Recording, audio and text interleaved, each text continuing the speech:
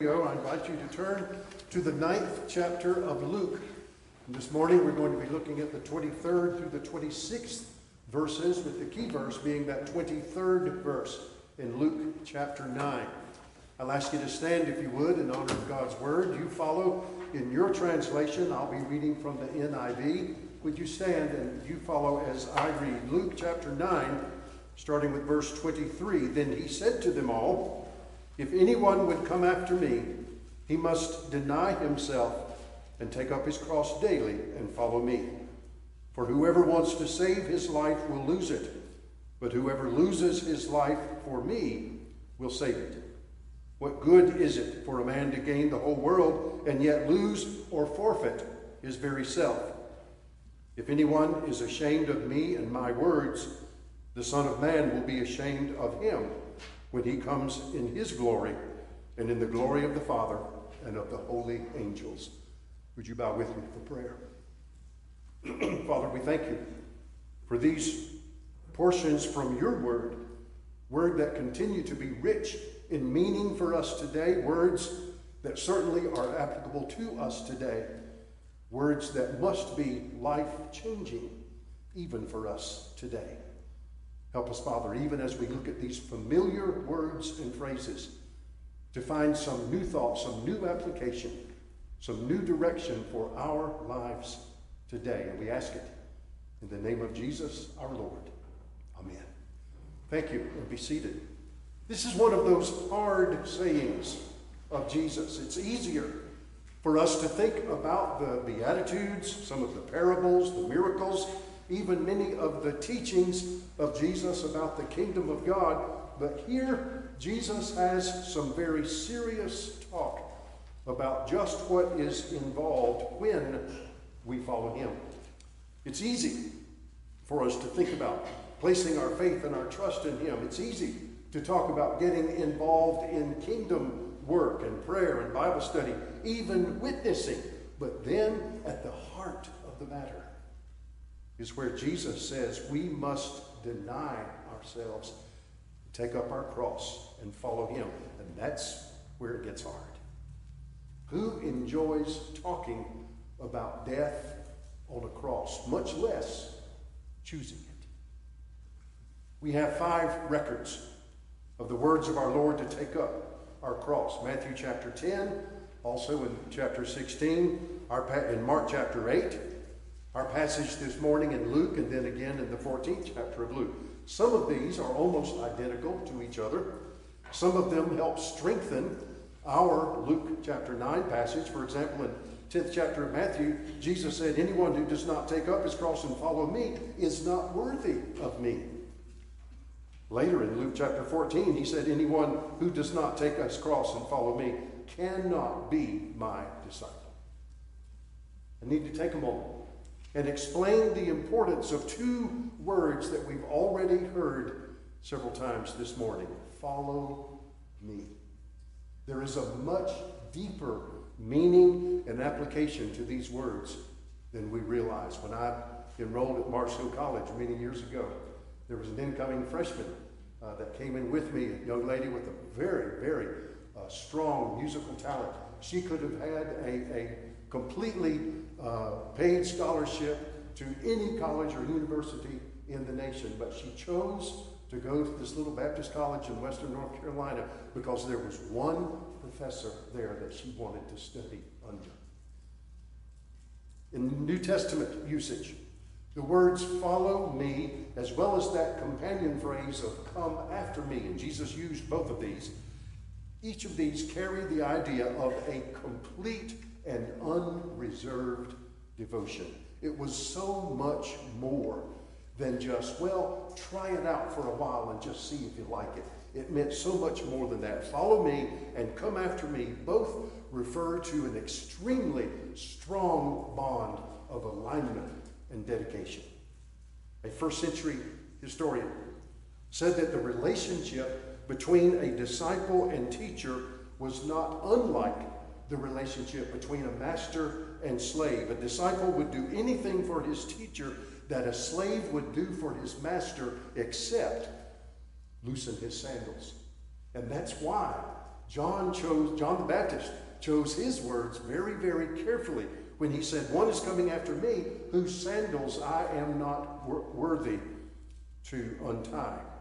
And what John the Baptist was saying was that there is one coming that you're going to think he's coming to be my disciple, but no, he's saying, when he comes, I will be less than a disciple, even less than a slave compared to him. And that's why also Jesus said that people needed to count the cost if they were going to follow him. He uses that phrase 3 times alone in the 9th chapter of Luke.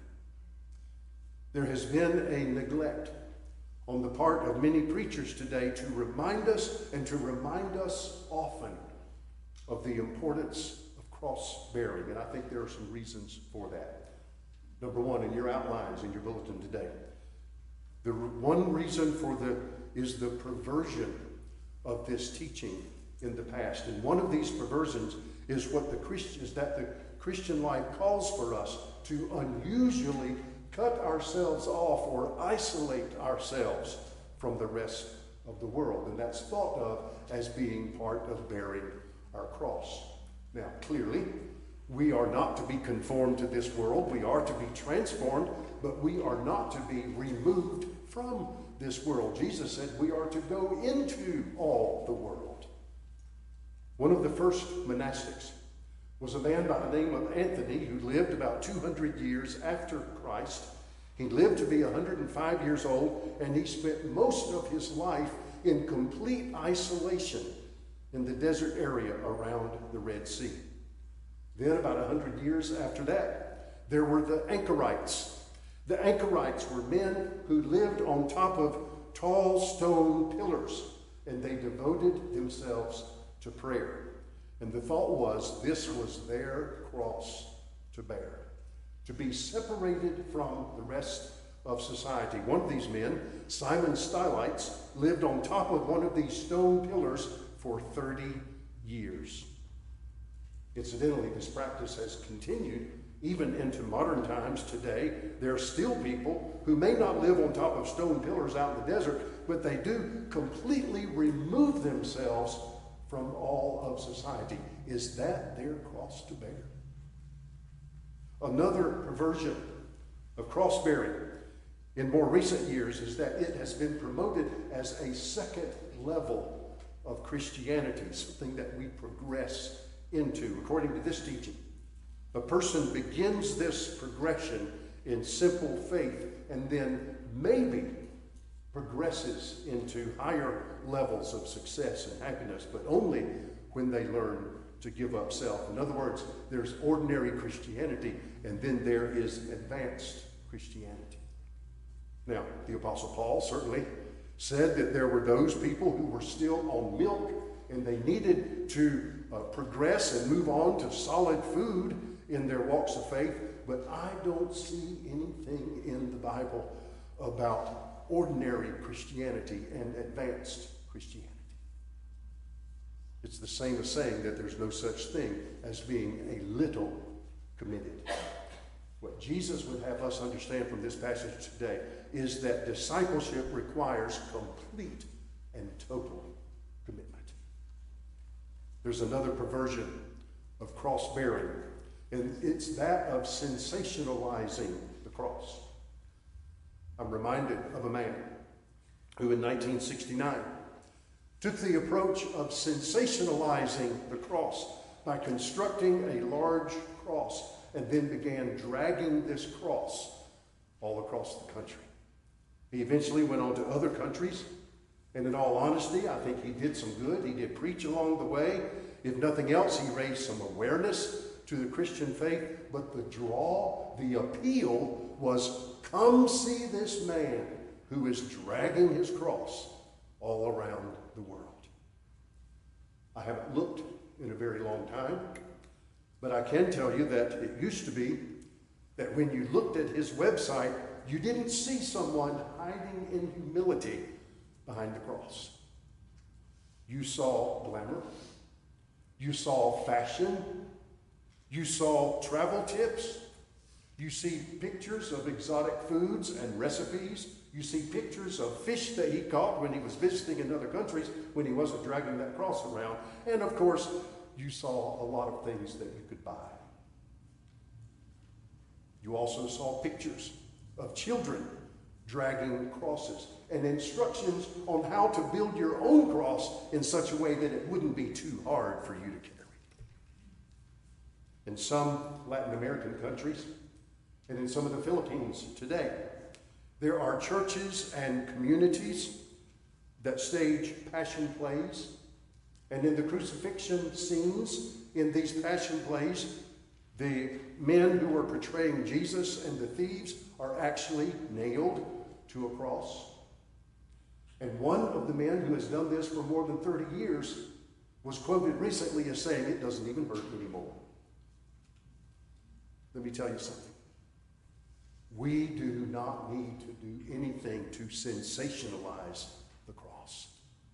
Jesus did all that was necessary 2,000 years ago, and it does not require anything else of us. But there's still another reason why we don't hear much about cross-bearing today, and that's because we really don't want to. We like having our sins forgiven. We like hearing about God's promises. We like hearing about having an abundant life. We like hearing about going to heaven one day. But the idea that Jesus expects us to die is not something that we want to hear about. But we must. Number 2 in your outlines. What we need to understand today is that this threefold demand of Jesus to deny self and take up our cross and follow him is not a progression. It's not a series of steps. You do step 1, and if that works out okay, then you progress on to step 2, and then after a while you can try out step 3. If it was, then it would make a whole lot more sense to put them in a different order. We could think about following him for a while, and if things work out okay, then we might think about some things in life that we might want to give up. That would be denying. And then later, if we're still on board, then we can think about taking up a cross. But that's not what it means. It is not a progression. It is the same thought. The tenses of the verbs that are used in Luke 9:23 are important to helping us understand it. The first part of the verse is what's called the present infinitive. And that's just a phrase that means it's an ongoing process. It's not just something that happens once. It's something that keeps on. In other words, as you come after me, when you are coming after me, then you have to do these things. And then later, in the latter part of the verse, when it actually does talk about denying self and taking up our cross and following him, English majors know that that's what's called an aorist imperative. And that just simply means it's referring to a very specific demand to do something specific. And so on one hand, you have this infinitive that could be thought of as being too vague, too general, to have much importance to it, to carry much weight. But then you have the idea of something that's very, very specific. But when you put them together and in the same verse, then they complement each other. It strengthens the thought. And when you see it in that light, what Jesus is saying is that as you come after me, not if you just want to give it a test drive and see if you like it, but when you are coming after me, you must be doing these things. And you must be doing them every day. That's why when we look at this verse in Luke 9:23, in English it says you must deny self and take up your cross daily and follow me. It's not a progression. All three thoughts are the same, and that's the heart of my message to you today. Listen, to deny self is to die to self. To take up our cross is to take ourselves to an execution. And to follow me, Jesus said, is to follow him to a cross. All three thoughts are the same, and it is quite simply, we have to die. Well, Pastor, could you be more morbid? No, I'm not being morbid. In fact, it's not even talking about martyrdom. It's not even talking about physical death. There's another verse in the New Testament that helps strengthen our passage today. 2 Corinthians 4:11. We who are alive, it says, are always being given over to death for the sake of Jesus, so that his life might be revealed in our mortal body. That's not being morbid. That's talking about living for Jesus. I want to give you some homework today. Spend some time, if you will, Google it, or if you have a hymnal at home, look for the old gospel song, Living for Jesus by Thomas Chisholm. Living for Jesus. And spend some time with that song and with this verse that I just read, 2 Corinthians 4:11. We who are alive and are always being given over to death for Jesus' sake, so that his life may be revealed in our mortal body. Spend some time with that hymn and that verse. It'll be time well spent. Number 3, let's look more closely at our verse this morning, those 3 phrases. First of all, deny self. When we follow Christ, remember the significance of those 2 words. We deny self. The Greek word is apneomai. And there are different English translations of that. It's been translated to become a stranger to myself, to disregard all thoughts of myself, to abandon self. The simplest one, that just simply means to give up one's self. Let me give you the Phillips translation. I'm not talking about the theologian J.B. Phillips. Let me give you the Phillips translation. It's in your bulletin. Look at it in the outline. To deny self means to give up all claims of self-existence and self-purpose, replacing them with the existence and the self-purpose of Christ. The Apostle Paul said in Philippians 1:21, for me to live is what? Christ. Jesus said in John 4:34, my food is to do the will of him that sent me to accomplish his work. In other words, my food, that what sustains me, that what makes me and keeps me alive, that what makes me who I am, is to follow the will of the Heavenly Father. And to do that is to die to self. That second phrase, take up your cross daily. Taking up our cross is not passive. It's not something that we resign ourselves to because we have no choice. It is an active choice. There is a difference between burdens and cross-bearing. Things happen to us, difficulties come our way. There may be a chronic illness, some problem, some relationship, some challenge that we're dealing with, and it doesn't go away after time. And so people say, well, that's just my cross to bear. We see some of these happening to someone else around us. We say, well, that's just their cross to bear. Well, I'm sorry. No, it isn't. I'm not making light of those very real circumstances that God does allow to come into our lives. Sometimes those physical problems, those issues, those concerns, those things that we carry without choice. If I could, I would choose not to carry that burden, whatever it is, but I can't, so I guess I just have to bear it. That is not your cross to bear. I don't understand why God's allowing this to happen. I wish I didn't have to, but I guess I'll have to. I'll do it if I have to. That is not your cross to bear. The words, very, very simply, the words, take up your cross, were without question referring to that Roman practice of forcing a criminal to carry their cross to their place of execution. It was the ultimate shame. It was the ultimate humiliation. It was the ultimate dread. There's still people today dragging crosses across America And if you go to some of their websites, you'll see that most of them have installed wheels at the bottom of that cross so that it's easier to carry across pavement or across the sidewalk. And that most of them have their suitcases strapped onto that cross and their bottles of water and food and dry clothes and cell phones and laptops, and they look for a place to check into a motel at night when they get tired. Jesus knew when he carried his cross through the streets of Jerusalem, it would only lead to one place. There was no way out. He was carrying his tool of execution. He had already pleaded with the Father, if there is any other way, but he knew there wasn't.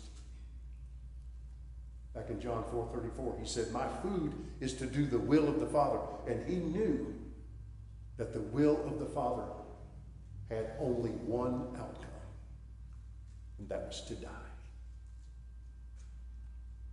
Then he says to us, you want to follow me? You're going to need to take up your cross. And Luke is the only one out of all those passages that have the phrase. Luke is the one who inserts the word daily. You must take up your cross daily. Now that's another reference to the fact that he's not talking about martyrdom. He's not talking about physical death. But there is the school of thought that Luke inserted that word daily in order to soften it, in order to tone it down a little bit. In other words, it's just another way of saying that, yes, there are always going to be challenges for us in the Christian life. Yes, there are, but that's not what this is talking about. Jesus knew that the time would come when those of his closest friends were going to have to place their lives on the line, and he wanted them to count the cost. And in the very same way, he would say to us today, if you are going to be serious about following me, you have to count the cost as well. No, maybe not physical death,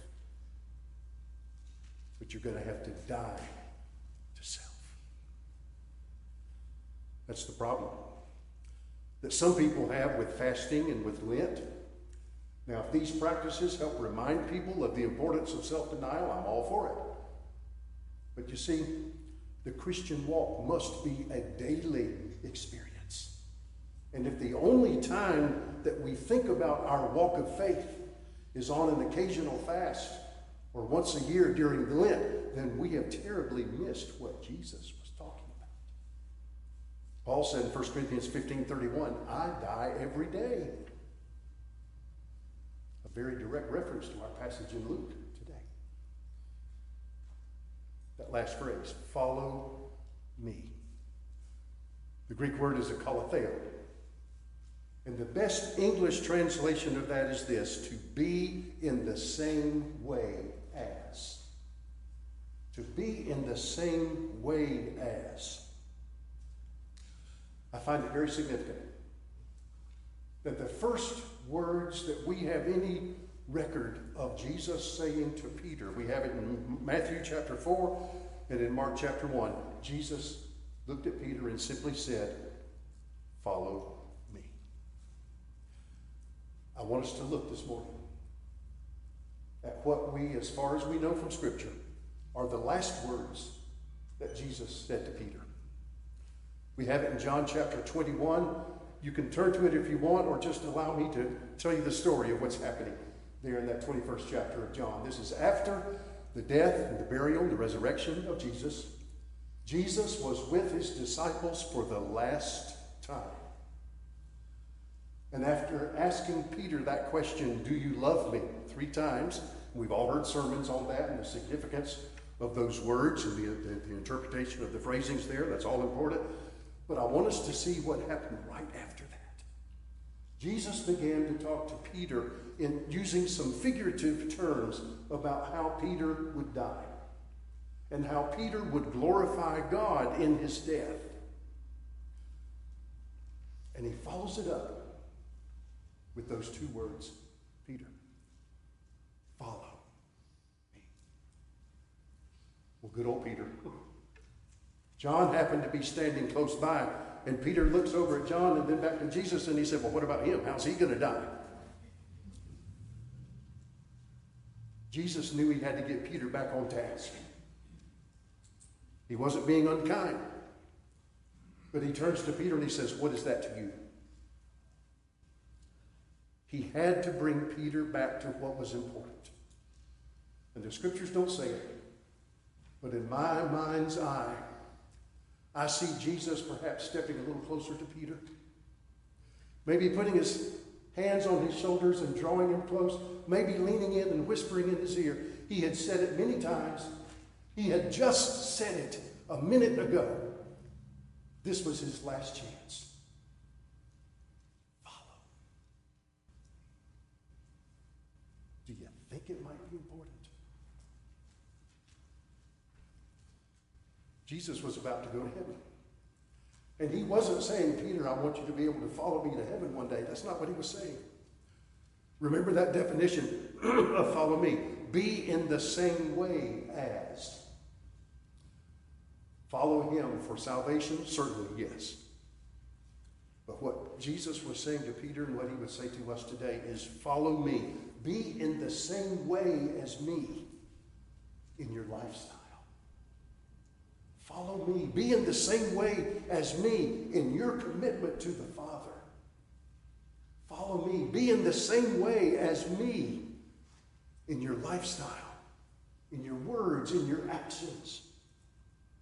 I think the Apostle Paul must have remembered this when he said in Philippians 2:5, have the same mindset as Christ Jesus. Or in the Old King James, let this mind, the mind of Jesus, be in you. Tradition has it that in his last days, Peter was chained between two guards. And they kept having to change the guards. Why? Because Peter was winning them to Christ. But you know what? They really didn't need those chains around Peter. Peter was dead. He had lost his life. He had given his life over to Jesus a long time before that. I traveled down a lonely road, and no one seemed to care.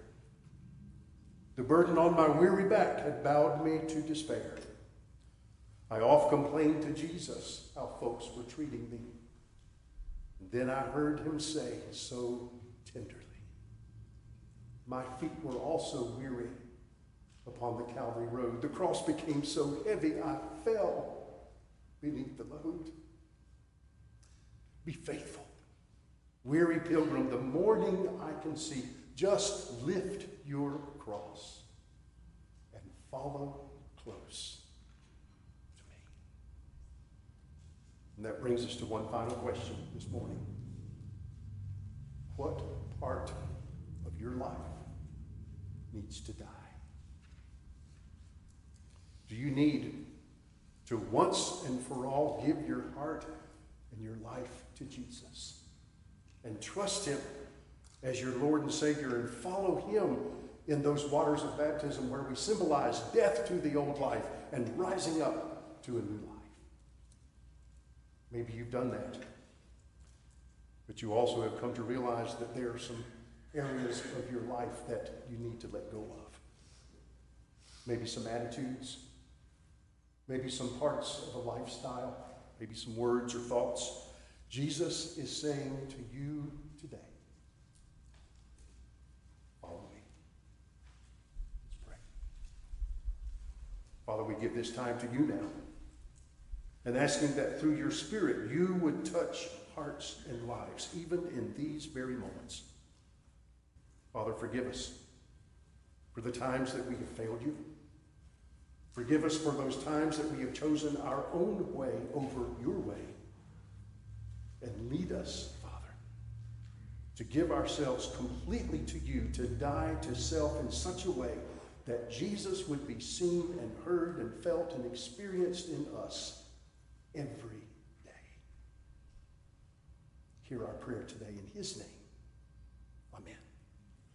We come to a time of commitment in our service this morning. And as we stand and sing, this would be your opportunity to respond in any way that God might be touching your heart, your life. If there's a decision that you would make today regarding your relationship with this church or your relationship with God, you can do that right where you stand. You may wish to come and kneel here at the front and pray. I'm going to be standing at the front. You may wish to come and allow me to be able to pray with you in any way that God might be speaking to you. Would you listen? And would you respond as he touches your heart? Stand as we sing together.